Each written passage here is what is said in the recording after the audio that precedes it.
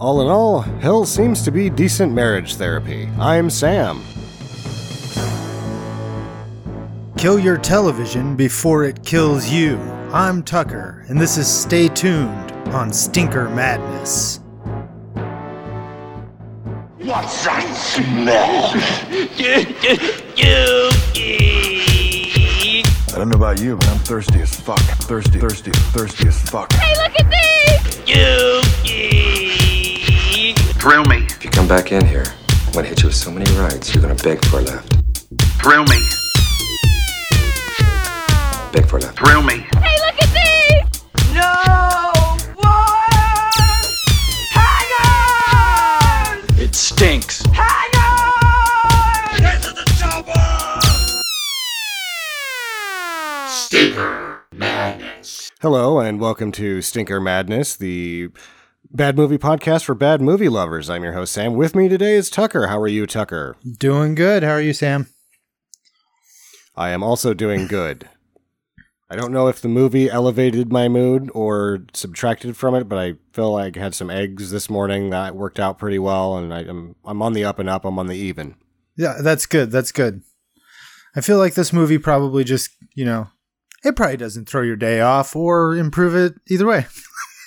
Either way, yeah. Why this one? I was kind of, because you reached out to me this week, and I was looking through Amazon Prime availability and cross-referencing with the Stinker Madness archives that I have access to, and this was one of a few that I came up with. And after looking at them, after staring at them for a moment, I said, that one sounds fun. John Ritter. I've always been a big Three's Company fan. And I think I saw this when it was new, or maybe newly out on video in the early 90s. And never again. So I figured it would be a stinker. But I was hoping it would be a fun one. Yeah, it's been on the list for a long time, and it's one that I actually had dubbed tape of when I was a kid, and I've seen this quite a few times. Oh, I right. loved this movie when I was younger. Oh, excellent. When I was younger. Yeah. It's not one you fall in love with as an adult, I don't think. No, I don't think it is. Whereas when we did Real Men, and I think we talked about this maybe briefly during the Real Men episode, and have you ever seen Real Men? When I was a kid. Okay. Real Men is better every time you watch it, even as an adult. That thing, it's electric shit on fire. It's awesome. I need to revisit that one. I have fond memories of it, but yeah, it has been a long time. So this movie came out in 92. It cost $25 million and only made back like 12 altogether, and that's worldwide. I think it only made like 7 or 8 in the US, and so this is a major tank. Wow. Like, this did real bad. Yeah. And you can tell that it cost a lot because of how much is going on with the sets and the special effects. The special effects seem aged pretty good. Yeah, not bad. It's not bad. And yeah, they're recreating just tons of different kinds of looks on different sets, and it seems like a huge production. It is a huge production. $25 million in 1992 is a large budget. Yeah, so who decided that was a good idea? Peter Hyams. Is it because did he have anything to do with the Problem Child franchise? Because is that why I don't think so. Anyone would put $25 million behind something being driven by John Ritter at that point? I feel like John Ritter is still hot. I was looking at his filmography, and in 1992, he never got cold, but he got room temperature after this movie. This movie really cooled him off. And then Pam Dauber, who was in Mork and Mindy, this pretty much killed her career. She did stuff after this, but it wasn't much of anything. Jeez Louise. So Peter Hyams had seen the script, and he loved it so much that he basically twisted everyone's arm into making it. And it's a Morgan Creek movie. It's they shouldn't have been able to spend that much on this movie. That's one thing. That's a really big budget for a sort of side studio. Yeah, give me some Peter Hyams pedigree here, because how does he twist arms? Like, what's he got under his belt? This is the main thing I've got for the boring bullshit segment of the podcast, is that we're actually going to discuss whether or not we think that he's done a good movie. Okay. He's got an illustrious career. I'm sure he's done movies that he's very proud of, and so that's really all that it matters in general. Like, yeah. You can't just like, oh, Peter Hyams is trash. No, he's done some films that I'm sure he's very proud of, and he's done a lot of films. The ones in question that might be good would be Capricorn 1, which I've never seen. Never seen it. 2010, which I've never seen. Did not care for it. I was told, because I'd already read the book, I was basically shunned from ever viewing the movie. Like, no, if you read the book series and you like it, don't watch 2010. Just don't do it. So I was like, all right, I won't. Right.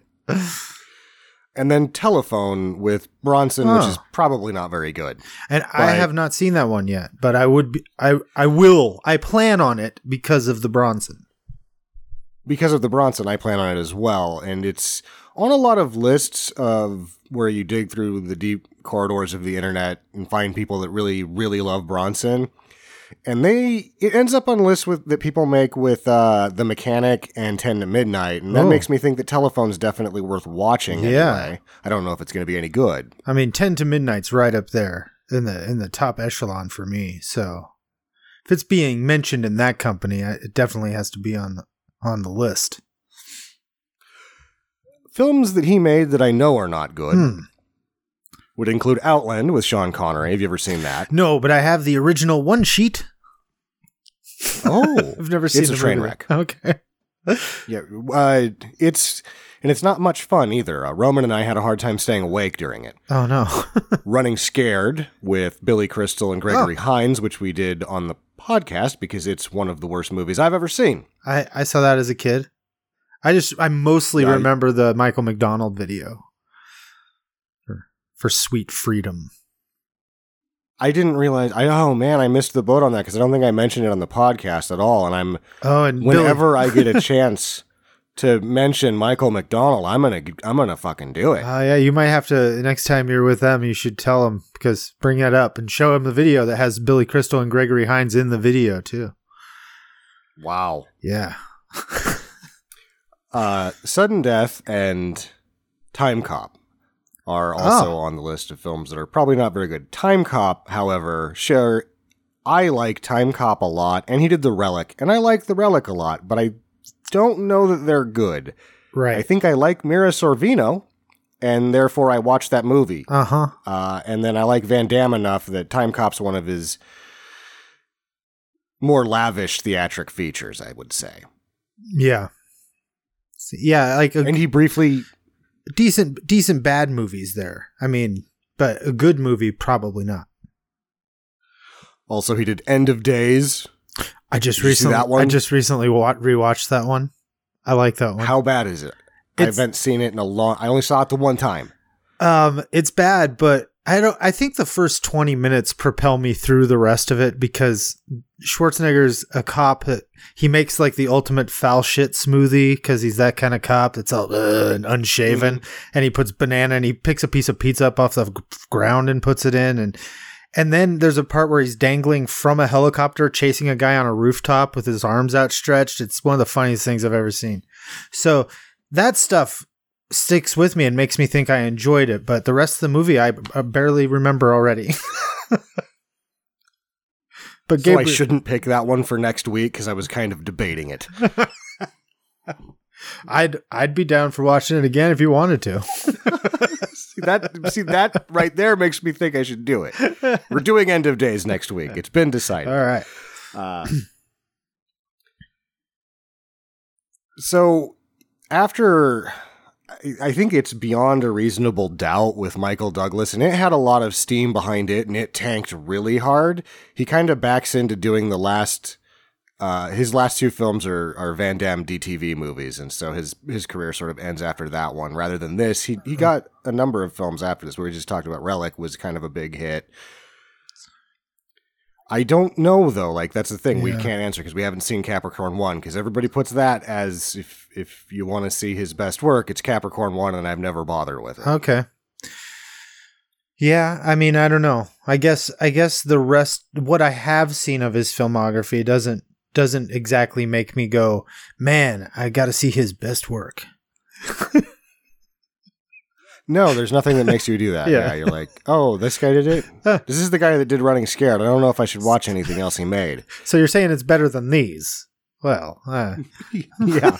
Well, all right. What are we going to do? Speaking of good, I can't say, because many times on the podcast I've already admitted that I am a Ritter fan, and it clouds my judgment on whether or not the Ritter is good. Is the Ritter good? I think the Ritter is good at certain things, and sometimes he's in the right things. And then sometimes the Ritter doesn't work.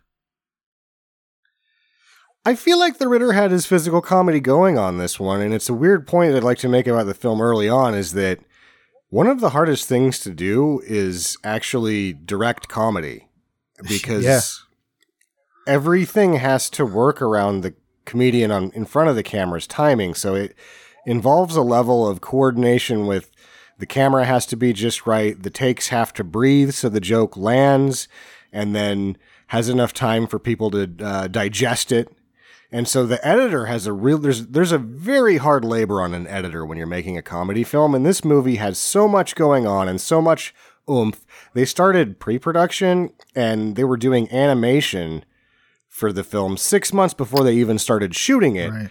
So when you have this big of a machine, I think its biggest failing is that the comedy got muddled, because I feel like the writing is halfway decent. Yeah, I would agree with that. I think this tends to happen a lot with these movies that get real like they're technical and effects heavy, and that kind of, because there's a lot of comedies you watch that, you know, they're not necessarily well-made films or particularly well-made films even, but the personalities and the writing and the way it's presented is good enough that you're laughing so much it doesn't matter. Whereas when you get bogged down in a lot of special effects and moving, like, because this is like you have to move from one thing to the next, and a guy like John Ritter, I feel like he gets kind of lost in it somehow. He does, because it's got too much going on to have somebody that's that slapstick. Yeah, because then really he's just magic. He's just another thing. Yeah, and that you really have to give him breathing room as far as screen time for him to really hit hard. And this movie doesn't have time to do that. It doesn't really have time for John Ritter to be in it and be funny, because he takes a while to get going on his when he's fumbling around, and I find it hilarious. But yeah, he does he gobbles up screen time when he's doing his comedy, and they just didn't have room for it. Yeah, and this is a brisk 88 minutes or so. Yeah, in which they have to cram like 5,000 TV parodies into it, so it doesn't give him a lot of room. Where are you at on Jeffrey Jones? Well. I immediately think of one thing now when I see Jeffrey Jones. Yes, it's not Beetlejuice. It's not Ferris Bueller's Day Off. It's what is it now? Child pornography. And is there like pederasty involved too? Like, I don't remember the specifics of the case, but basically, he was slapped on the wrist because the only thing that they could prove was that he was doing the photography and not anything else, but it doesn't really matter. Yeah, he was taking the photos, so yeah, either way, it's not like he was just in possession of something. Like he was producing it, which I think is worse, right? I think so too. I mean, either is terrible, of course. I mean, either way, he's taking part in a... Is he? Like, I don't see him so much, and every now and then I guess I do see him. I know I saw him, well, that was a long time ago. I'm getting old, so now everything feels like it was yesterday. It's like, oh, that was 15 years ago. It was the early 2000s, I guess, when it happened, but it didn't really get brought to light until about 10 years later. And I think that's one of the things that makes it such a weird case, is that he continued to work and do some things like Ravenous he was particularly good in. Deadwood, and, he was on that. Deadwood.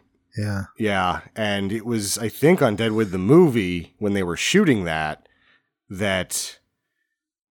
somebody was like, wait a second, this guy got busted for child pornography? Yeah. And then after that, like, he goes to a town to shoot a movie, and the townsfolk are like, put a red flag on that guy if you're going to bring him into our town. Yeah.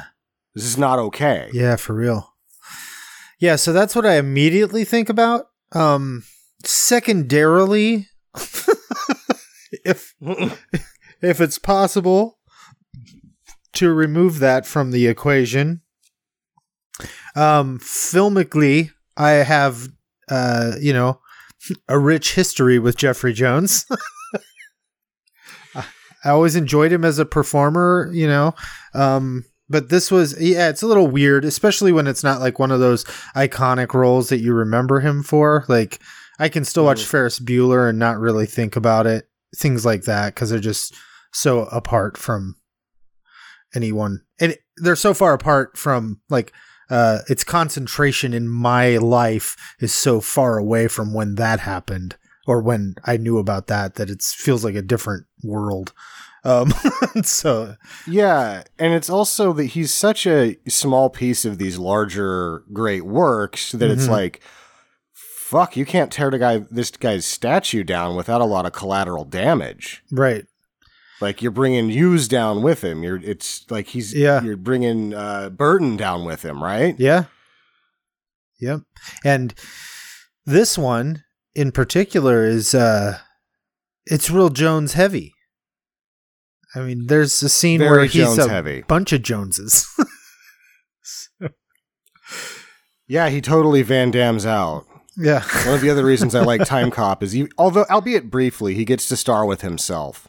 That's always good. I find that there's no one, even Van Damme, has yet to realize that there is enough screen to have like 4, maybe 5 Van Dammes in a movie. Yeah. Why not try it? Right. Michael Keaton pulled it off. Back to this film. Heather McComb plays the daughter. I'm mentioning her because versus everyone else, she's like the daughter in Troll 2 stick out bad. Like, her lines are weird. I'm gonna grant you that. I wrote down most of the ones that I found to be especially strange, but she had no success delivering them. She had no idea what to do with these lines, and she just stinks. I'd like to hear some of those lines.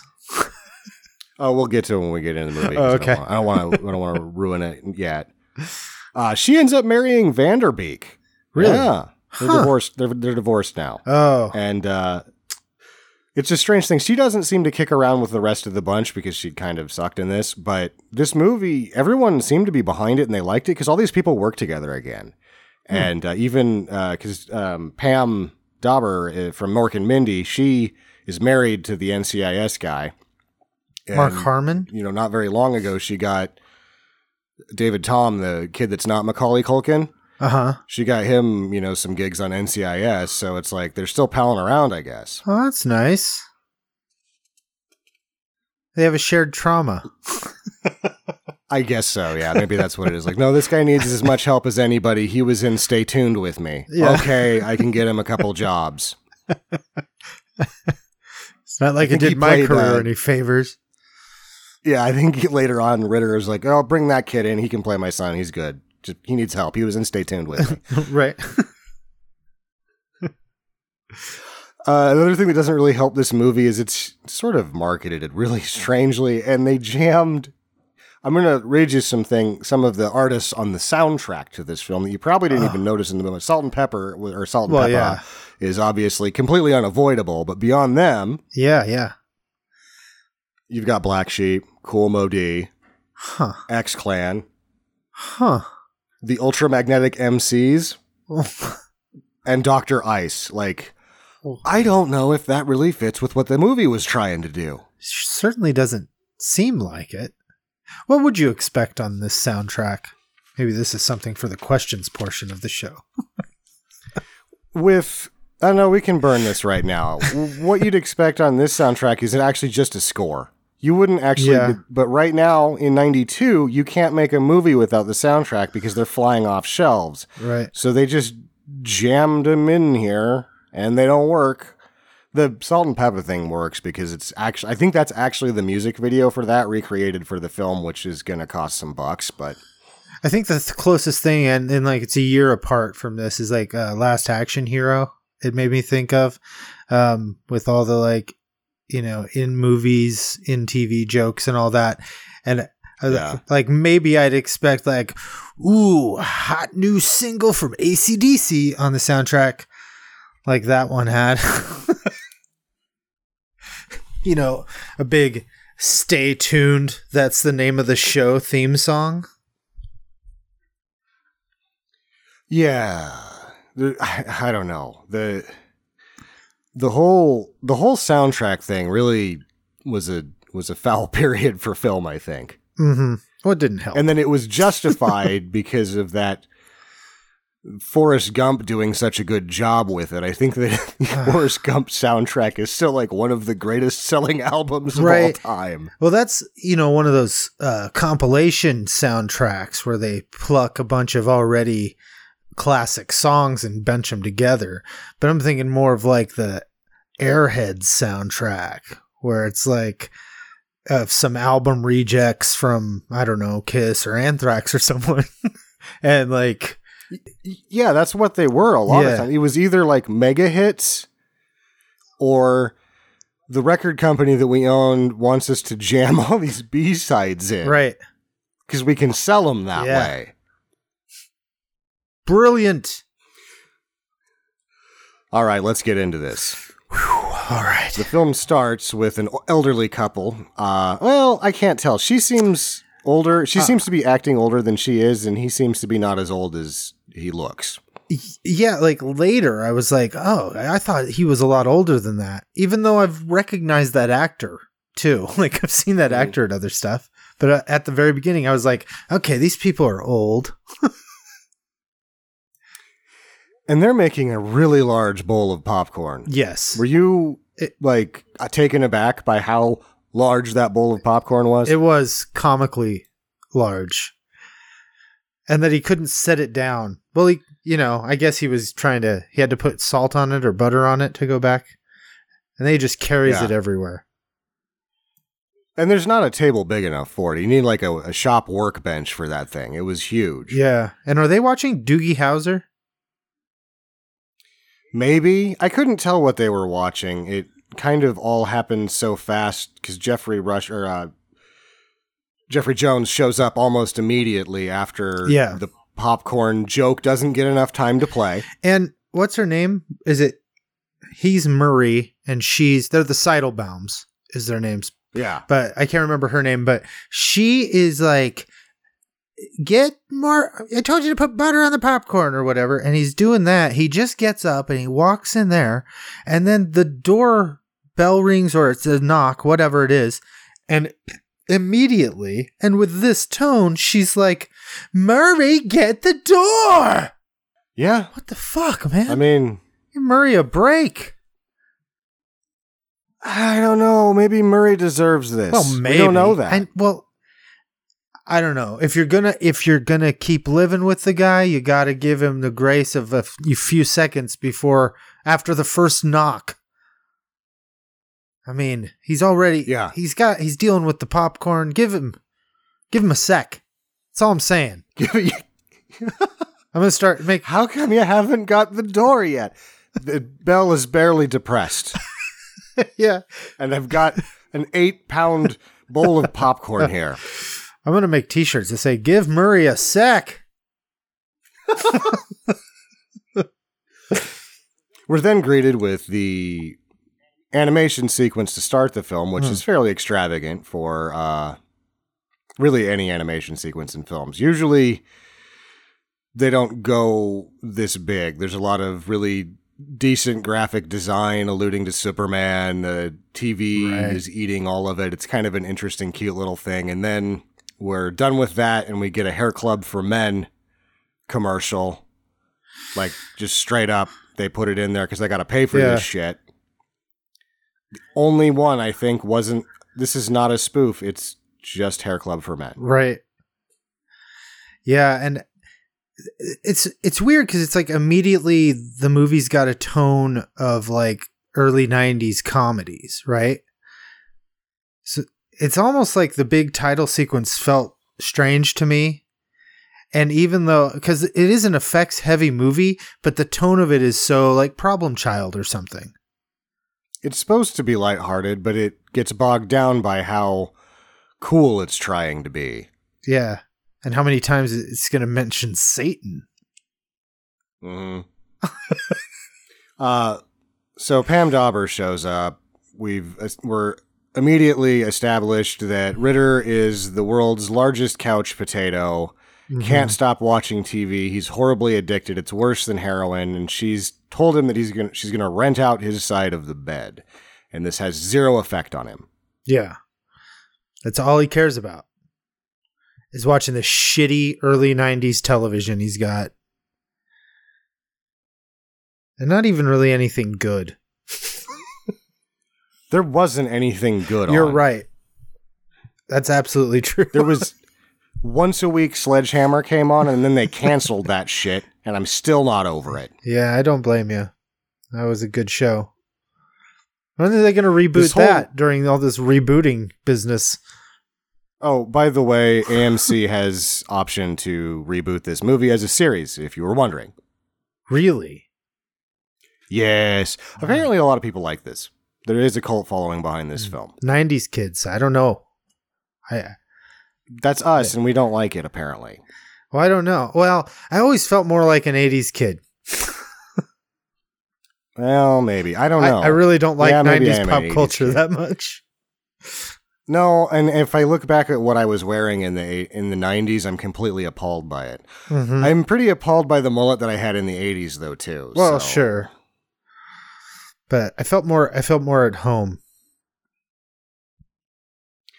The whole sequence at the beginning of the film is being narrated by the son, Macaulay Palfin. We find out that...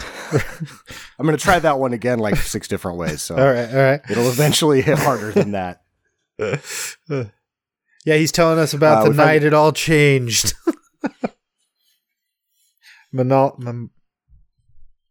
I can't even try it. This one was Macaulay Malfin. Macaulay Malfin, right? Or Macaulay Talfin. Yeah, this kid's good with electronics. Yeah, that we find out he's able to tap in, coming to you live from the work shed or something like that. He's set up his own. He can break into all of the broadcasts. That's pretty good in the neighborhood. That's really good. Like, he's going to MIT, I think. Yeah, or jail. Well, the neighbor does threaten to call the FCC. Yeah. Which at that time, you don't want the FCC coming down you in the 90s. They had a big hammer, the FCC back then. Not so much these days. Yeah. What's up with that? What do they do now? Deregulation. I don't know what they do now. They get money. Yeah. Ritter's been watching too much TV. Mm-hmm. Then I guess we find out he's a plumbing parts salesman. I'm like, I'd probably watch a lot of TV too if I just sold plumbing parts. It's fine. Let him be. Yeah, the plumbing supply salesman having a midlife crisis.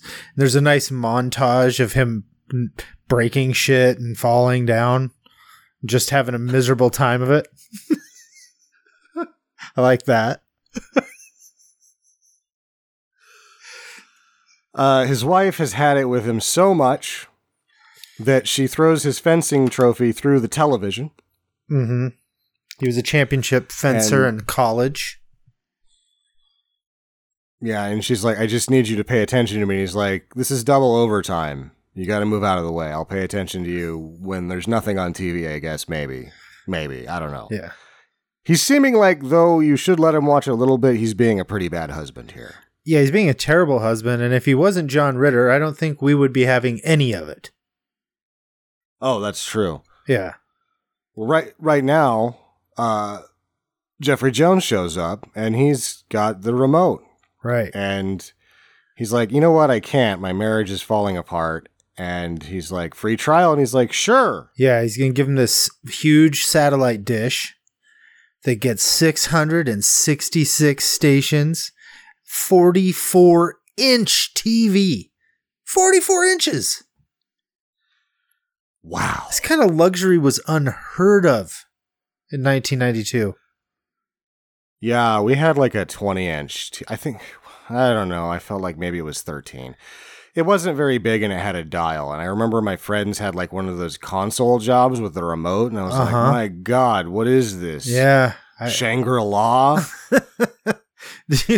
My uncle's a dentist. So he had some money, I think. So one time in the late 80s, probably, he had this big screen. It's like a big giant magnifying glass they put in front of a TV, and it made it into a huge screen. It was all, wall-eyed and shit from the curvature.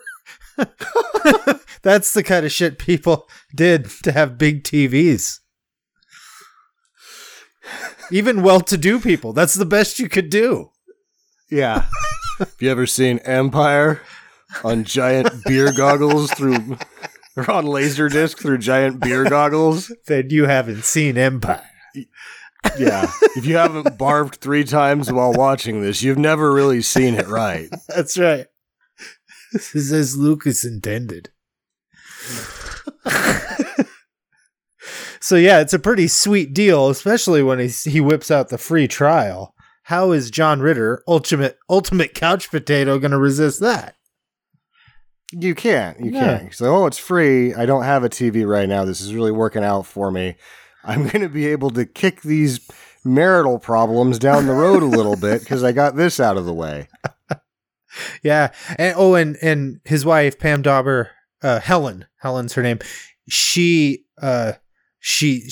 makes the accusation that she married, when she married him, he was a doer, and now he's just a watcher. And so that's coming back.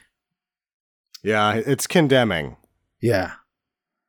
And he's like, I need a satellite dish. He's super pumped when the equipment shows up, and she's like, got her suitcase, and she's leaving. And he doesn't even notice. Can we talk about... Because he's got to go adjust the reception on the dish. Before that, can we talk about Jeffrey Jones's exit? Okay. When he hops in the car and says, "Enjoy your new system, Roy,"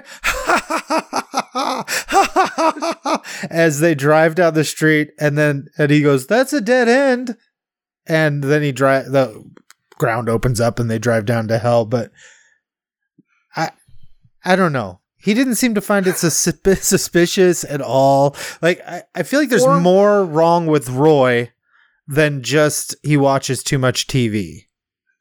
Yeah. He doesn't really think anything of when Jeffrey Jones is like, "Oh, fencing. You ever killed anyone?" Yeah. Of course not. And then tell me more about the TV. Like, well, hold on. Just ask you very straightly if you killed anyone. Yeah. Very matter-of-factly. No big deal. But no, he doesn't care about this. He doesn't. Yeah, so his wife's leaving, and she's really trying to get him to pay attention. She's like, all you got to do is look at me for like 10 seconds, and I won't leave. And he's like, this thing's on the fritz, honey. And she's standing behind him with a suitcase. Yeah. And there's something wrong with him. They'll eventually be sucked in to the satellite dish. And it doesn't look bad, but it's not as cool as Tron. No. Most certainly not. Even coming, 12 years later? Yeah. Or however many Tron did years. a really good job. Agreed. How about that 3 Men and Rosemary's Baby show? Yeah, how about it? It's top shelf jokes. The worst part is in the credit sequence. Oh God! There's a bunch of burners that didn't make it that they threw it in anyway, and it's like, oh man, half the ones you kept fell flat. Yeah. Leave these, and they're just title cards. Like they didn't do anything with them. It's just like, aren't we clever? Look, we came up with golden ghouls. Oh, and murder she likes. I wrote them down. All right, go ahead. Okay, good. I missed the first couple, but I started writing furiously. They're sucked into a game show called You Can't Win, which is every game show almost. Right. And the prize is the Napper Crapper. The Napper Crapper. It's a state-of-the-art recliner / refrigerator / television. It's got television on it and toilet. It's a great prize. Yep. For somebody that, I mean, this is like 2 RCA jacks away from being the Matrix. Uh-huh. Oh, and you also win the Encyclopedia Satanica. Oh, that's good. Yeah. This is what we're dealing with. They said 25 million for this. That sounds about right. Let's give you $25 million to produce this. It's hilarious. Well, we cut to the control room, and then we see where some of that $25 million is spent. This is like super fucking sci-fi. This television control room in hell, this is an expensive set. Yeah. And it's got Eugene Levy in it. Oh, yeah. Eugene Levy's now here making jokes that are funny. Uh-huh. Nobody's paying attention. Right? They're funny. Always funny. It's just being a funny guy. He's gold. Yeah. It gets lost in the scene because they do some really artistic silhouettes against the really extravagant science fiction set. And you're like, is this a John Ritter movie? Or is the Earth gonna blow up in a second here? This reminds me of the control room in Cabin in the Woods. That I was thinking the whole setup reminded me of Cabin in the Woods after a while. I actually wrote that down. This is like Cabin in the Woods with TV instead of horror movies. Burn the question now. Do you think Cabin in the Woods used this as inspiration? I don't know.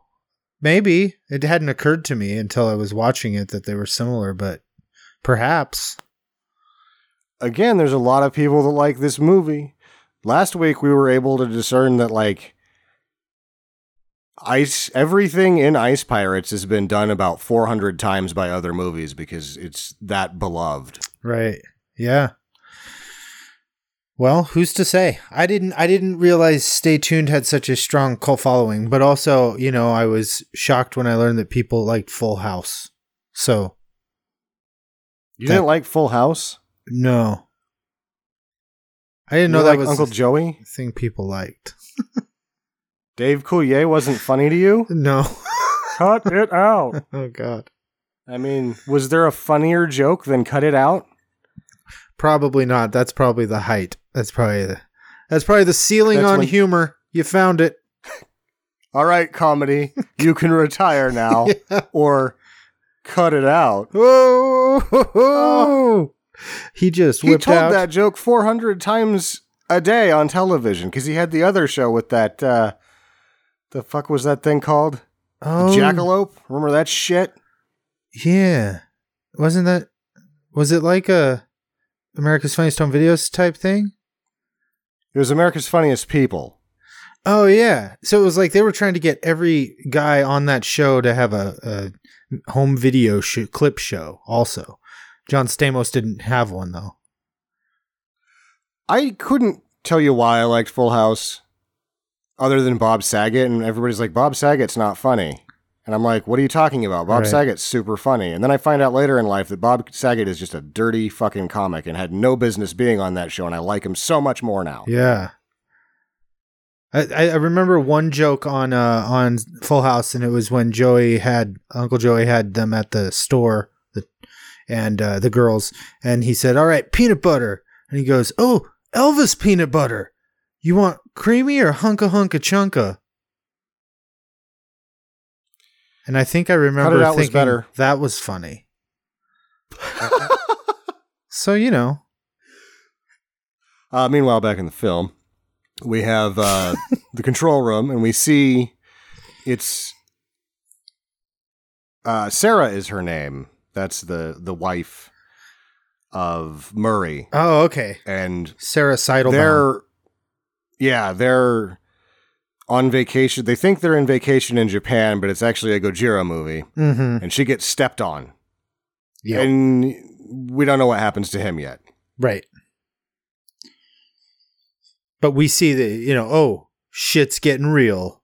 So we find out that they have 24 hours.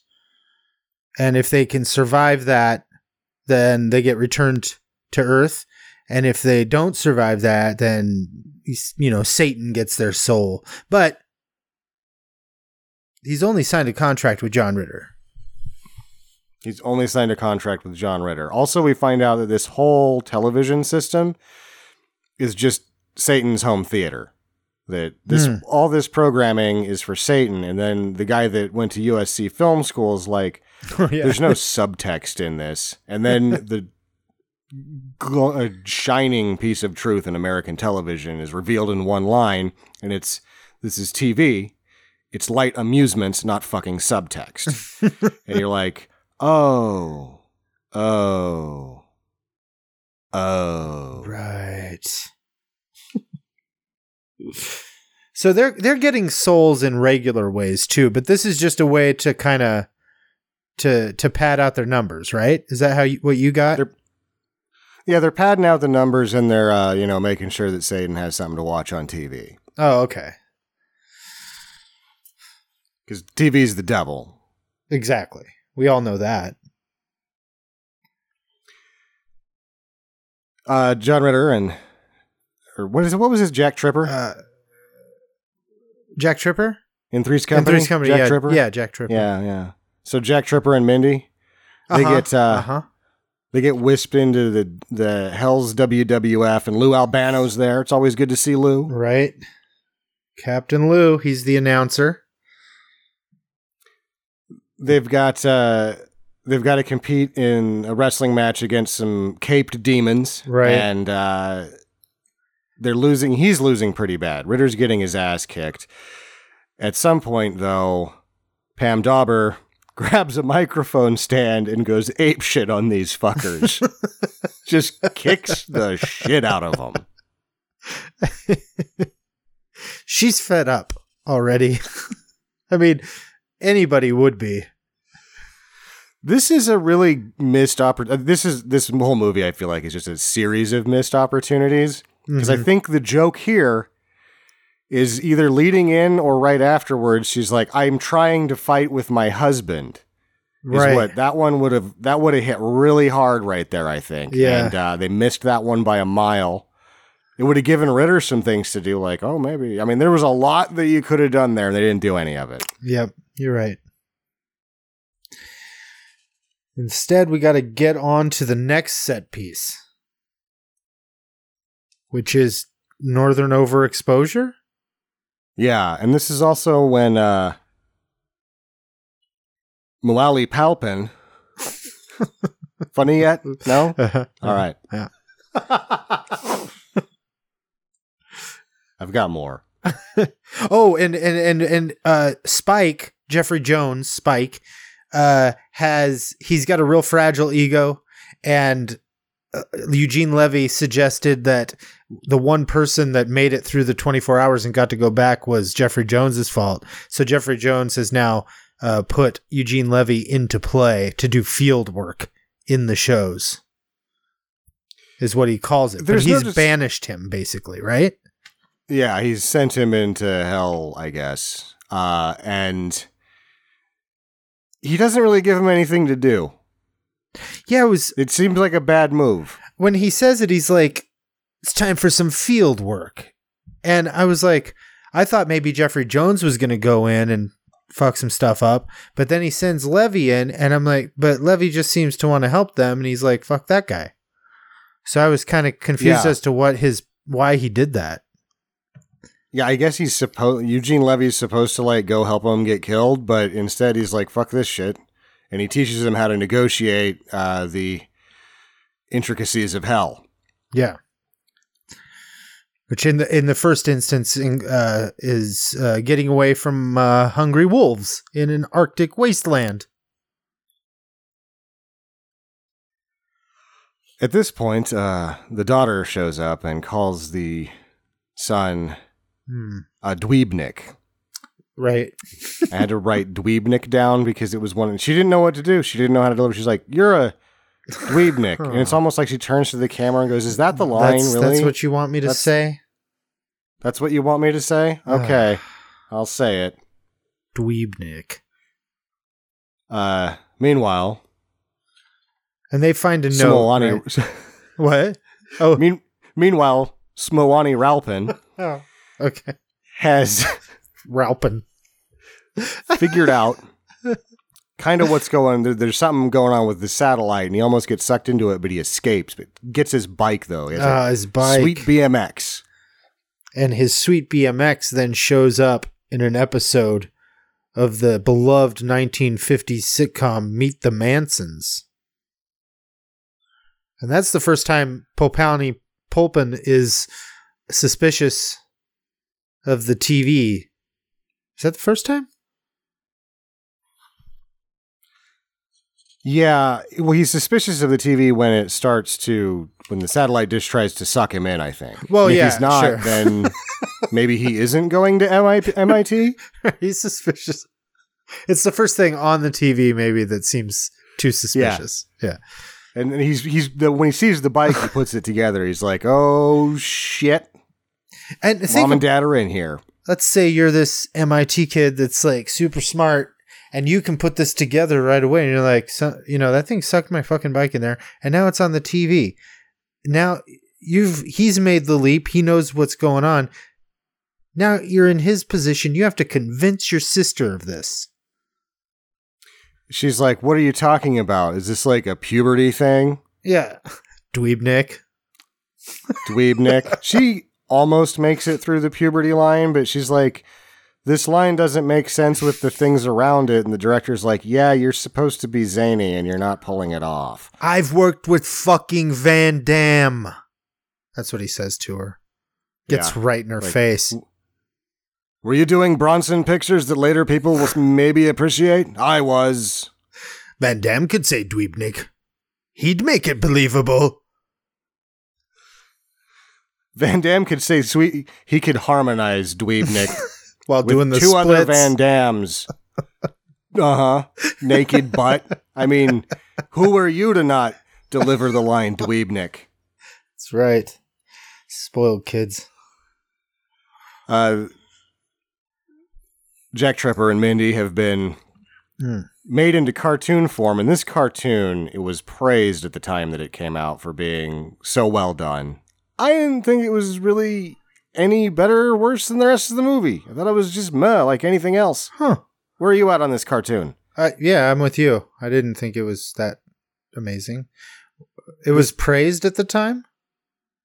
Oh, yeah. Everyone's like, this is, wow. Man, if the movie would have been more of this, it would have been great. It's just like it felt just Tom and Jerry style cartoon segment, right? Yeah. Huh. All right. It seems like it seems an odd thing to be praising in a post Roger Rabbit world. Yeah, I think either Chuck Jones or Tex Avery did, whichever one wasn't dead yet and that died like right after this probably is the one that did it, and so you automatically have to praise it, I guess. It's well enough done. It's just it's fine. Doesn't hit any harder than the rest of it. Yeah, it looks the right. The RoboCat thing isn't funny. No, it looks right though. It looks like a real one of those cartoons. So, I guess bully for you, I guess. Good job. Yeah. He realizes it's his parents that are in the cartoons, and then we're greeted with one of the jokes that I found funny. Different strokes. When it's just two guys dying of a stroke differently. That's a good show idea. That one landed with me.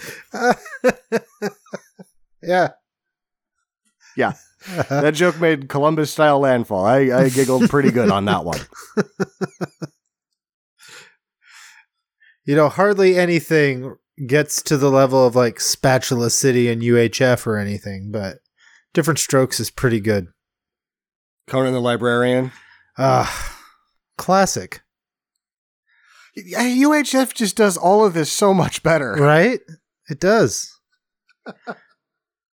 And it's weird because it doesn't need to even like push the plot through the parodies. Parodies just kind of exist within the movie. Jokes are allowed to be jokes in that movie. That's what's going on there. Yeah, there you go. We're now whisked into a film noir piece where he's a gumshoe and she's a missing dame. Oh, before that is Dwayne's Underworld. Oh, God. I think I didn't write it down because I hated it so much. They try to blend Wayne and Garth and Bill and Ted and make them like zombies. Yeah, they actually asked Dana Carvey and Mike Myers to do this, and they're like, no, we're actually shooting Wayne's World the movie right now, and this one's going to be successful. This will be funny. So hard pass. And John Ritter gets to wear a shirt that says Sphincter Boy. It's on Saturday Night Dead. Has got a banner behind the audience. And man, what a great joke. I was offended the entire time this was happening. Yeah, it's probably the cringiest part of the whole thing. Aside from like the cringiest part of a movie that has a man convicted of child pornography in it. That's what I was gonna say, aside from the Chimo.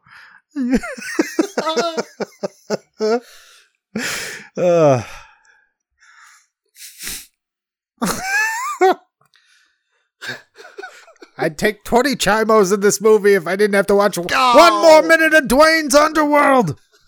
No, boo, boo. I didn't hate it that much. Yeah, I didn't hate it that much either. But I found it really weird that like they were kind of aping the language of both Wayne's World and Bill and Ted. Yeah, they were. Yeah, it was kind of strange. Well, they tried to jam everything that was popular to no avail into this film. Right. I didn't sit through the credits. There may have been post credits like, and don't forget these hits. There was. I mean, they tried. I did when they had exasperated their jokes that they couldn't use and went to a straight credit scene. I didn't care to keep watching, so I don't know if they came back with if the hits kept coming after the credits were over. That's where I stopped too. But then he runs up the stairs in Dwayne's basement and goes through another static white noise doorway, and now he's in the noir. Now we're back in your notes. And I really must have hated that bad. Like, I don't usually not write stuff down. That had to be like 5 minutes at least. Mm-hmm. So I hated it so much that I didn't write anything down for 5 minutes. That doesn't happen very often. And that was a big selling point for this movie at the time. I remember that being like kind of the cap on the trailer or whatever. Like that was the thing that kind of caught, kids' eyes because like, oh, they do a Wayne's World part in it. Yeah, and then the kids are like, yeah, we're going to that next week. Yeah. It's awesome. I'm due for a revisit on the Wayne's Worlds. I think they're funny, but I'm not sure. I revisited them like, it's been a long time. I'm ready to revisit them as well. But the last time I revisited them, I found it less laugh out loud funny and more like, I remember that being really funny. That kind of, but it was enjoyable still. Like, yeah, it's more of a smirk and tip your cap, but not as much laughing so much. Right, yeah. But maybe that was the product of just seeing it too many times back then. John Ritter almost gets enough time to do his comedy. Early on in the noir thing, he does some slapstick where he drops the gun. It's pretty funny. He shoots some stuff off the wall when his gun goes through his pants, and his secretary beeps in and goes, You're shooting the office again. And he's like, I know. Classic.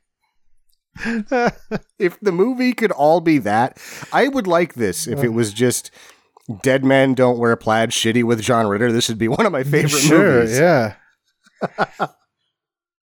That would be good. This is where we catch up with Murray Seidelbaum. Yeah, Murray shows up and he's got his remote. He kept it. And now he's like a mob boss in this noir movie.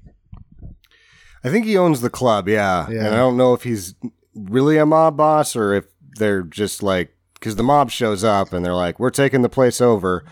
Right. This is a joke that's been done 100 times with everybody having the gun, the band having a gun, the waitress has a gun. It's never been performed so ineffectively to my knowledge, however. Yeah. It's not good because a lot of people have guns, but there's still several that don't. So it's like they almost don't, you can tell they're doing the joke, but it doesn't land at all. It doesn't. It misses so hard that at one point I'm watching it and I'm thinking, after Ritter finds his wife and starts dragging her off and he pulls out the gun that he still has, two people run by him in the shootout, and he kind of looks at him and he's pointing the gun at him, and I'm like, it would have been funny if he accidentally shot those two people. And that wouldn't be very funny. It would just be funnier than anything that's happening right now. Right. Yeah. Like accidentally shooting a couple would be funnier than the jokes that they're trying to tell right now. I feel like this movie's taken a bad turn since Dwayne's Underworld. I think that was like, the left turn into innocent Shitsville. People should get shot and there should be more child molesters in this. These things have gotten really bad.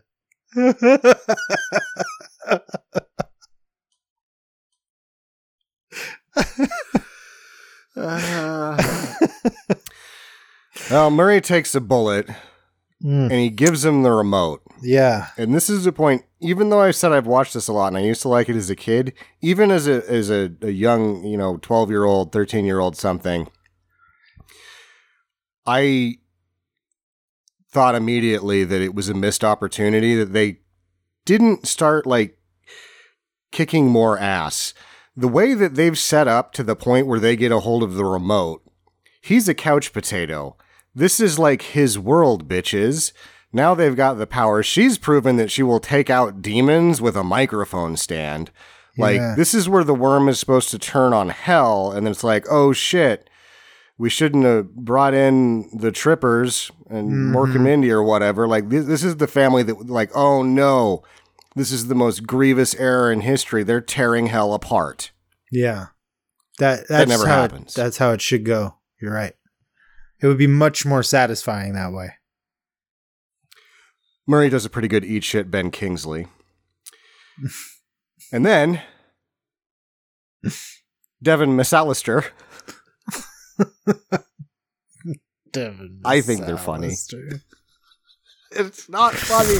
I should be writing. Was I the one that wrote the jokes in this movie? Was it me? It might have been. He's like piecing together kit to broadcast into hell, I guess. He's figured out something with the radio, the satellite dish, and he's taking apart his sister's stereo because he needs the parts, even though he has them in his tool shed. He's like, well, I don't want to use any of those. Those are good parts. This is a Sanyo. I can use the control bar out of here. Also, you're never getting this back. Yeah, is this where he jumps? He goes over the fence to connect into like the power box on the other house. He turns it on and he realizes he doesn't have enough wattage to actually effectively break into the satellite dish. So he has to go into the neighbor's yard and leech more power. And he goes over there and he connects like jumper cables to it. And there's a sleeping guard dog or a dog back there. And then he turns after he's connected him, he turns and he's face to face with his dog. And the soundtrack's going. But the dog just looks like he's a good boy, like he's just all, yeah. But the soundtrack's going, it's really good. Dog's like, hey, what's up? Yeah. Do you have any sausages? Super friendly dog. Super friendly dog that loves sausages.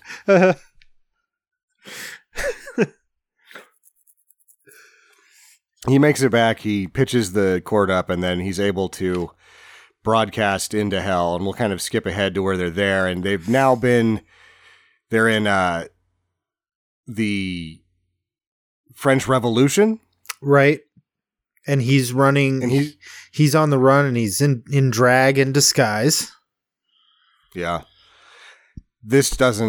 It's not very funny. He tries. I think there's some stuff here that probably ended up on the cutting room floor that was probably amusing with him in the dress, but it never made it into the final film because they were really hell-bent on these plot elements that don't really matter here or there. Yeah. But after he gives a reference to Star Wars, because we haven't done a podcast in about 2 months that didn't have some sort of reference to Star Wars in it. There's a reference to Star Wars where it's like, oh, I loved you in Star Wars to two of the executioners. They've captured him. There was a whole thing with two soldiers that were thinking he was hot because that's the funny joke there. Though that man dressed as a woman, hubba hubba hubba. Right.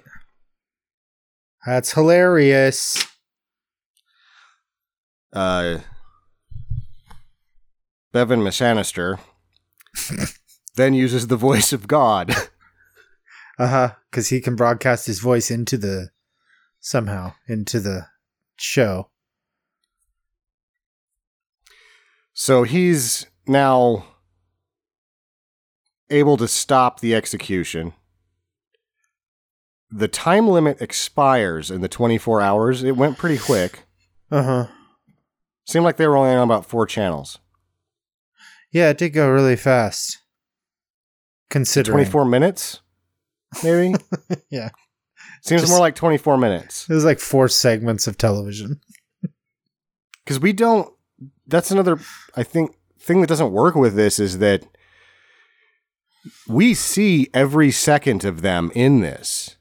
There is not 1 second of them in hell that we don't see, and it doesn't play long enough. So we're like, that was 24 minutes. Yeah. There isn't any hiding. There isn't any sleeping. There isn't anything to allude to the fact that it's been that long. It's really been about 24 minutes. Right. I think you're right. Just something else that doesn't add up in this thing.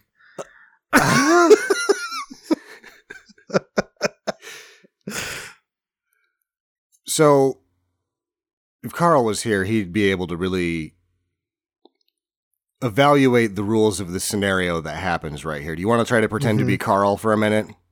No. Do you want to anyway? Just as it pertains to the rules of the contract? The rules of the contract. So he decides, he has to set Jack Tripper free because he had a contract with him, but because he doesn't have a contract with Mindy, he gets to keep her. And so he's basically going to take her, make her a damsel in distress in a Western. He's going to be a dastardly villain. He's going to send John Ritter back, but John Ritter is going to come back, obviously, for his wife, who he doesn't give a shit about from what we know about it. And, yeah. I mean, is there anything else in the contract? Like, why is she here if she's not under contract? Yeah, right. I don't know. Yeah, it's like if it's like if Rip Torn just showed up on the set of the Avengers. Yeah, and then is it implied that she messed up the satellite thing when she hit it with the broom or something? Because why does it have his bike? Like, why is anything but Jack Tripper in the TV? Exactly. Yeah. The contract doesn't make sense. And like, why is Sarah Seidelbaum there? I'm starting to think this is some bullshit. This is some bullshit. So she's strapped to a wagon that's going to get hit by a train, and the wagon's full of dynamite. That's how you do it. There's a tarp on the dynamite. That tarp will disappear and reappear throughout this sequence. Huh. I didn't really notice they that. didn't get good. Yeah, they didn't get good coverage on this one. I did write down a good joke that Jeffrey Jones told. She's like talking about how evil it is to do it, and he's like, "Comes naturally. My father was an oil company president." Excellent. And then he said, "You like that one? How many child molesters does it take to screw in a light bulb?" Or something like that.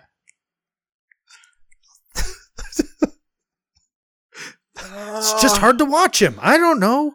It's hard to watch.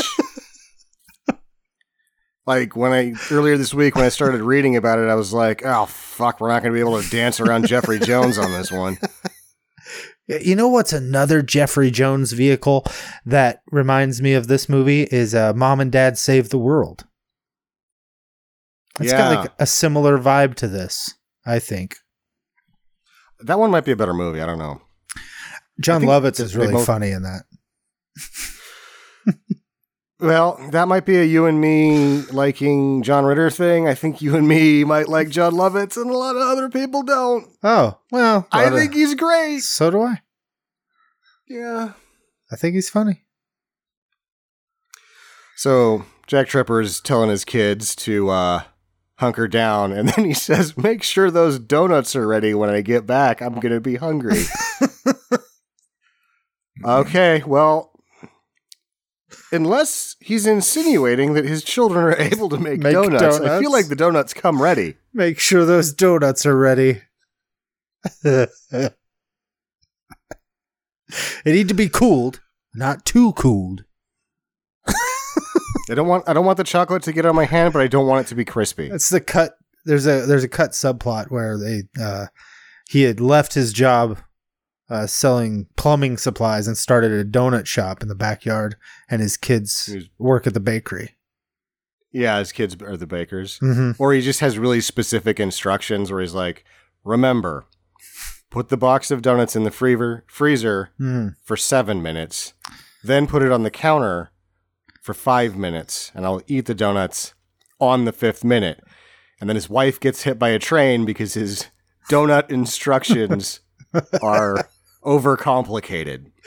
But, that's how he eats them. And if it's not exactly the 5th minute, the donuts are not ready.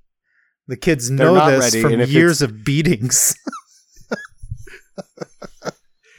At minute 5 and 15 seconds, the chocolate on the donut has gone too soft. And then it's spoiled. Will go in the garbage. No, you may not have it.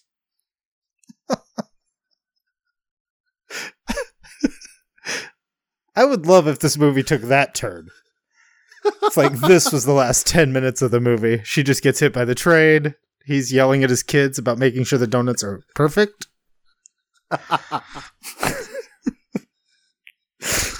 Then he sees it and he's like, "White and pink sprinkles? Sprinkles! No! Jeffrey Jones is laughing. You know I only eat Bismarcks and maple bars." Is it a worse movie than this one? Probably not.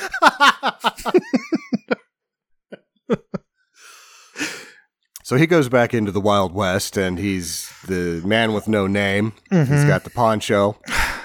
This is a missed opportunity. Because they do the joke, but they don't do it justice. Because I just watched The Good, the Bad, and the Ugly. And that showdown, that quick draw, what do you call that? What do you call it when people do that? It's like a duel. A duel. But they had another name for it, and I can't think of it right now. Yeah, well, whatever the fuck that Cowboy is. duels had a cooler name, I guess. So when you're having your little gunfight, cowboy shoot duel. It's a gunfight. Yeah, a gunfight. I think gunfights are just like bam, bam, bam, bam, bam. But anyway, you know, when you're in the middle of this town street and you're staring at each other, and we got the Sergio Leone close-ups of the eyes and mouths and the guns and the holsters and the fingers hovering over them, and in The Good, the Bad, and the Ugly and all those Sergio Leone movies, when you get to that, it lasts forever. He does those close-ups, increasingly tight close-ups for like 5 fucking minutes before someone pulls a gun. And I felt like, and in here, it's just like you get 2 close-ups and then Mindy goes, "Today, Roy." And I was like, well, shit, you should have done that like 4 times at least. Yeah. I just felt like they were trying to make fun of what you're talking about, but they didn't give it enough time to even do that. Yeah, it didn't work. I got it because I just watched it. But I was like, that didn't take long at all. What's she complaining about? Except for the fact that she's, you know, tied to a train track with a train coming. She could be impatient for that purpose, I suppose. She can be impatient for that purpose. But the joke that they were trying to tell that you recognized didn't land. Yeah. And he doesn't do, like, he puts the remote under his poncho. Like, that's not what you do. Now your remote's been shot. Also, remotes aren't bulletproof. You're dead. God. This movie got stupid. Well, it's about to get dumber because the remote's on the fritz and now he's on TNG. Oh, Jesus. TNG? And everybody is... Which one was that? The Next Generation. Star Trek. Oh, yes, The Next Generation. Okay, good. I just got Star Trek. If you're in the know, if you're as dorky as me, I got it now. Refer to it as TNG. You're obviously not a Trekkie. I like the movies. I never really watched the shows, but I like the movie. I don't actually like the Next Generation movies either. I like the original movies, and I like the new ones too. They're fun. I've seen every episode of Star Trek The Next Generation, Enterprise, Voyager, and about 90% of Deep Space Nine. Nice. Justin has watched every second of it, some of it twice. Wow. It's a lot of stuff. You want to get him started? Say, blank is the best Star Trek, and if it's not Deep Space Nine, you're going to hear about it for a while. Oh, God. He's probably right, though. What if I say, does he care about the movies? Or is he more just in the series? The movies are fine. No, the series is much better than the movies. Really? Okay. It's all good. Yeah. I mean, and it's not all good. Some of the later Star Trek movies are goofy as shit. The Next Generation ones are really awful, I think. But even the goofy, like Shatner Nimoy ones, I enjoy. Yeah, those ones are really goofy. Genesis, I think it is, with Tom Hardy as young young Picard. That is extremely bad. Oh. That one's... Yeah. I can't remember. It's like, how did Tom Hardy have a career? It's so bad. Is it called Genesis? No. Something like that? No, not why Genesis. Can't I Nemesis? Think of it? Nemesis. But Insurrection's the absolute worst. Is it? Or maybe this Insurrection is the one that... Tom Hardy's in Nemesis. I feel like... Okay.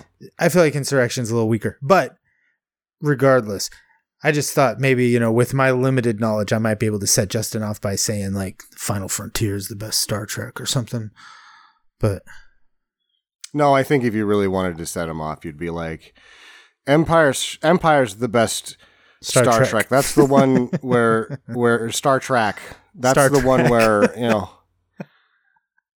Gandalf saves the solar system, and you're like, yeah, yep, blood is boiling. All right, good to know. Good to know. There's a bunch of Jeffrey Joneses doing his best Van Damme. He's Worf, he's Data, he's all of them. He's going to shoot the Ritter. The Ritter says, "Holy Shatner." Mm-hmm. He sure and does. Now he's gone. That was a big, like, money shot line. And I feel like what happens next is the joke that they all knew was going to make this the #1 hit movie of the summer. And that's when he's in Three's Company as Jack Tripper. And it does the track in, and he does the no. Yeah. And you're like, And that was it. Somebody really thought that was funny, and it's not anybody that watched this. Yeah. And also, like, I don't know. I don't know what the point of that joke is. I was like, is it to get us all like, oh, cool, he's on Three's Company, and then not give us any of it? Or just to acknowledge that he can't separate himself from it? Or, I mean, what exactly is the joke? I'm not sure. He used to be on that show? Yeah, and that he doesn't seem to hate it because he tried Three's a Crowd afterwards, and he did an episode of The Ropers. Yeah. And if, you know, it made his career regardless of how, you know, burdensome that might be for somebody. You know, you'd think at that point he'd be like, you know, yeah, I did that show and it was a successful thing and people like it. I think he was really heartbroken about Hooperman not working out. About because that was critically acclaimed. And Hooperman, where it was the sort of comedy drama where he was the San Francisco detective. And in the first season was like Ally McBeal well received, and then it just never got the viewers, and they kind of pulled the budget halfway through the second season and pulled the plug at the end. Yeah. Yeah. And he hadn't gotten his critical reappraisal or bump from Sling Blade yet. So he's kind of in that no man's land where he's not having Three's Company style success, and he can't seem to quite move on in a big way, at least. What really kind of hit him hard is that he was on top of the sex comedy genre. Yeah, Skin right when Deep. it fucking dried up. Yeah. And then he had to do the family comedy thing, and he's not as funny in that. Yeah. Even though I guess, you know, Problem Child was a big deal. I didn't care for it. They're not great. I mean, even if they're, you know, they satisfied certain audiences, they're not like real good quality comedies, you know? Like even Skin Deep, the Blake Edwards thing he did, like, you know, it doesn't have a great reputation for being like, you know, a great Blake Edwards comedy or anything, you know? It's kind of known Blake Edwards as... Did that Pink Pink Panthers, wife, right? Did he? No, I'm thinking of somebody else. I know nothing about Blake Edwards. That could be right. Yeah. Who killed his wife? We got to get to the bottom of this. I got to find out about this. But Skin Deep was like the sex comedy in the mid-'80s he did with Blake Edwards. And I remember it getting a lot of buzz because it was really like supposed to be raunchy. And it had a glow-in-the-dark condom fight. I remember that. You remember it that? It was like lightsabers, but penises. Right. So that was real, like, edgy stuff. Yeah, that was 89 that he did that. But Blake Edwards also did, like, Mickey and Maude and Blind Date with Bruce Willis and Kim Basinger. It's not... But he did all the It's like, not Pink Blake Panther Edwards. movies. It's a different Blake. I was going to put another connection in, but if he was with a known murderer and a child molester, he's had some rough company in the film industry, but Blake Edwards is not the guy I'm thinking about. Oh, okay, good. Good. I'm glad to hear that about Blake Edwards. Yeah, so he's in the Salt and Pepper music video, and he's dressed. Jeffrey Jones. He's in a like Prince outfit, right? Isn't that a outfit? Yeah, he's wearing Prince a yellow wore? version of what Prince wore, and I don't know why. It's not funny. None of this is funny, and I know that this is supposed to give a bump to the soundtrack and the whole thing. Jeffrey Jones is doing the DJ thing. Yeah, he's got kind of disrespect to their artistry. Mm-hmm. And so they let Spinderella unmute the music video. That's who gets to unmute it, but it's like, Put Jeffrey Jones somewhere else. Spinderella's as big a part of that act as the other two. God damn it. You're right. You're right. It's an injustice. Child molesters have been taking far too many DJ jobs. And it needs to stop.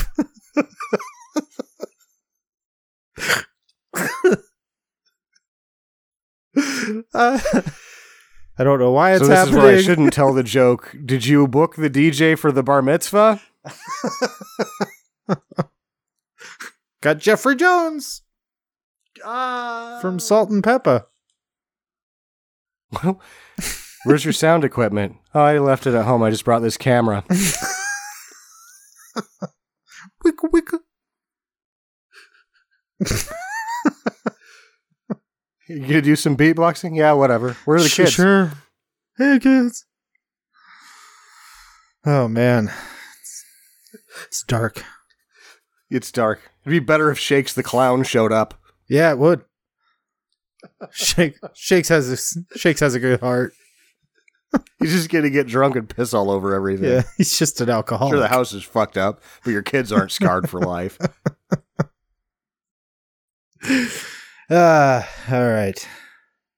So after the Salt and Pepper music video, I think they get sucked into back to the French Revolution or something like that. Aren't they back in the Western? I don't know. Well, they have to have the sword fight, right? Oh, right. Forgot about that. It all gets such a mush at the end because they're trying to pack so many different things in. It's hard. Dolly Fassalister is able to transport a sword into hell, and then there's swashbuckling, and he's the co-captain of his junior college fencing team, and is able to best Jeffrey Jones in fencing combat. I would think that, like, a 10th degree demon, such as Jeffrey Jones, or even the character he plays in this movie, could might be able to handle a sword fight with a college fencing trophy recipient. I mean, did you say he was co-captain? He was co-captain of the junior college fencing team. This is the devil's help. He can't beat this guy with a sword. Okay. All right. Now, if he had a trident, maybe. I don't know. All right. Just needed to change weapons. Mm-hmm. I just feel like if you're that advanced, like you're in that high in the organization, you should have skills like this. Well, he went to a hell fight with a gentleman's blade. That's a mistake. Mm-hmm. You're right. Yeah. How the hell does he get back to the Western? I don't know. Because even though this movie is called Stay Tuned, at this point, I think I tuned out for a minute. Yeah. At this point, I'm like, it's getting late. And this is a short movie, and it's still going. But he gets back there somehow. Maybe someone uses the remote. I don't know. He demonstrates expert knowledge of the remote now that the movie's about to be over and we can't enjoy seeing what that would have been like. Yeah. And then Jeffrey Jones gets to go back to the Revolution movie. He somehow gets his wife out of there and has changed everything about himself because he was a total turd that should have probably had his wife leave him, but he realizes the error in his ways, knows that he hates selling plumbing parts, and starts a fencing school. The end. Freeze frame credits. Freeze frame with him in his fencing gear. Yep. And then credits on a side of the screen, while on the other side we get the title cards of gems like the aforementioned Golden Ghouls and Murder She Likes and Facts of Life Support. Mm-hmm. And Fresh Prince of Darkness and Unmarried with Children. Well, I mean, how bad is that? David, like, really? Yeah, like that in hell. Like, what is this, like the 16th century Catholic Church or something? Yeah. David Dukes of Hazzard. It's the last one. I'd watch that. I would watch that one too. But yeah, Unmarried with Children kind of threw me off. What do you think happens in David Dukes of Hazzard? I think it's pretty much the same show. Well, I don't think he's capable of fast driving or getting women or any of the things. He can't be one of... He wouldn't even double for Roscoe P. Coltrane. He's Maybe he just too incompetent. He gets caught every week. He gets caught every week. How's the Duke boy not going to get out of this one? He's going to say some other shit that's stupider than the shit that he just said a minute ago. His whole car, the whole General Lee is all painted like a Confederate flag with like just an orange square on top. Yeah. It's just reversed. Maybe his car's like has a Klan hood over it. Oh, that's his like the car cover he puts on it at night. It's got eye holes and a point. God. Nazis. You got it at the same place they made the Oscar Mayer Wienermobile. Yeah. We're like, oh, guys, you get to make a car for even bigger wiener. And then they're like, okay, give him a price that'll get him to go away. He accepted the bid. God damn it, we have to build that? That's the end of us. Can we farm it out to somebody else? How do we get our name off this? How do we get out of this situation now? Even the hint of us being involved in this is going to ruin our company forever.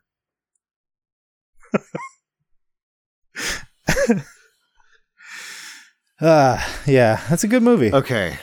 So there's a lot of movies that were happening around this time that were like sort of doing the same things, even though like a lot of different ways. Running Man, there's a lot of heavy commentary on television in general and how evil it could become through this whole time period.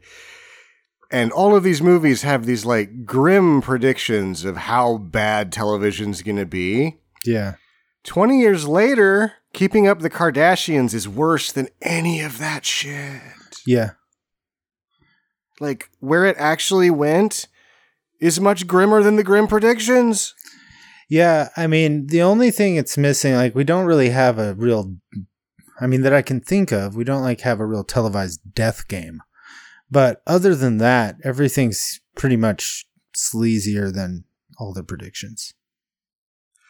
It's sleazier than all the predictions. How long before the death game? It can't be long. God, I hope not. I mean, I hope it's going to be long. I hope they don't do it. I hope they don't do it. Yeah. I hope so. Did you hear that Edgar Wright is doing The Running Man? I did not. He's going to write and direct a new adaptation of The Running Man. I think that's a good, a great idea.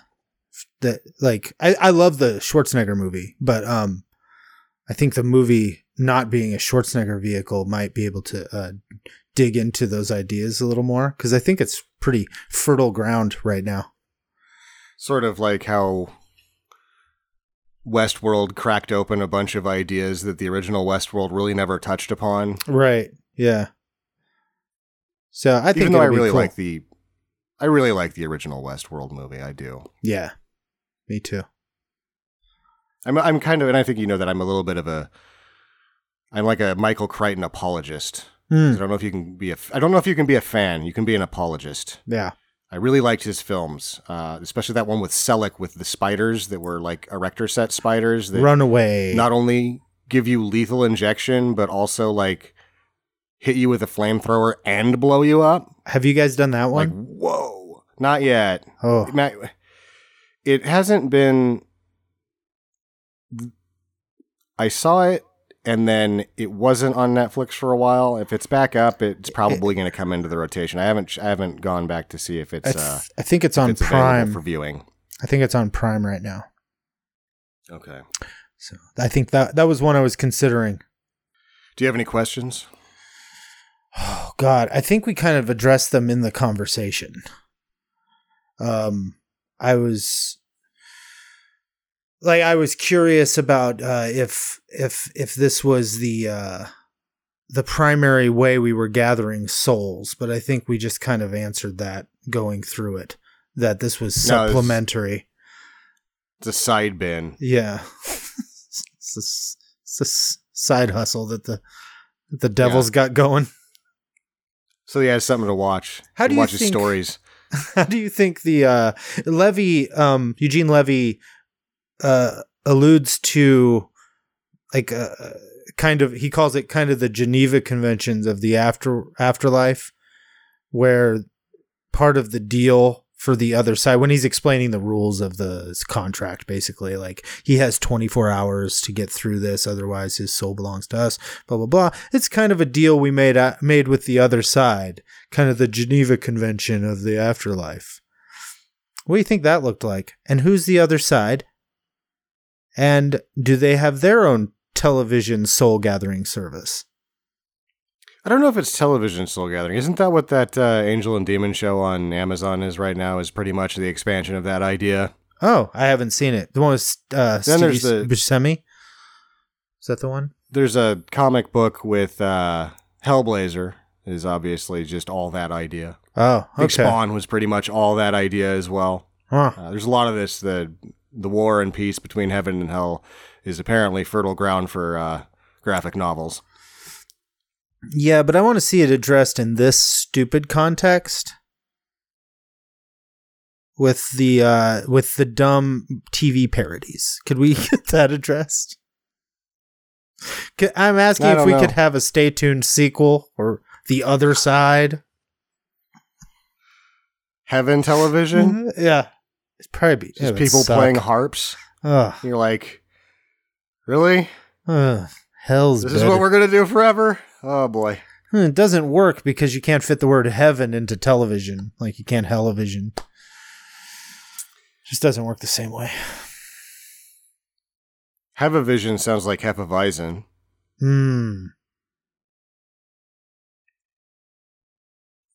that's probably more entertaining. Yeah. Yeah.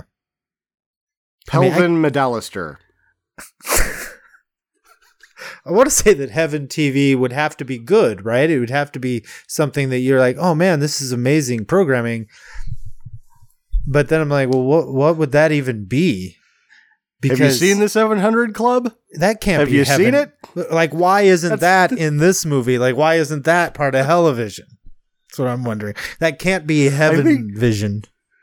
They probably tried the 666 Club and were like really worried about the backlash on that. Right. Yeah. It's too bad. Have some balls, Hyams.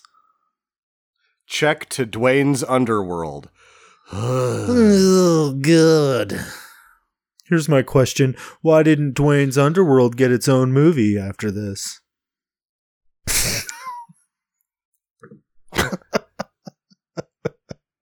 It's the only question I give a shit about. Excrement! Remember when they all yell excrements? Yeah, I remember that. That's so funny. Okay. Before we have to spend the rest of our lives talking about Dwayne's Underworld and turn it into our own personal hell, we're going to end the show. Next week we'll be doing, what did I say it was? The End of Days. End of Days with Schwaz. And email us at talk@Stinker Madness. Get to us at Facebook /Stinker Madness and Twitter /Stinker Madness and everything else with Stinker Madness on it. www.stinkermadness. For Tucker, I'm Sam. Get to the chopper.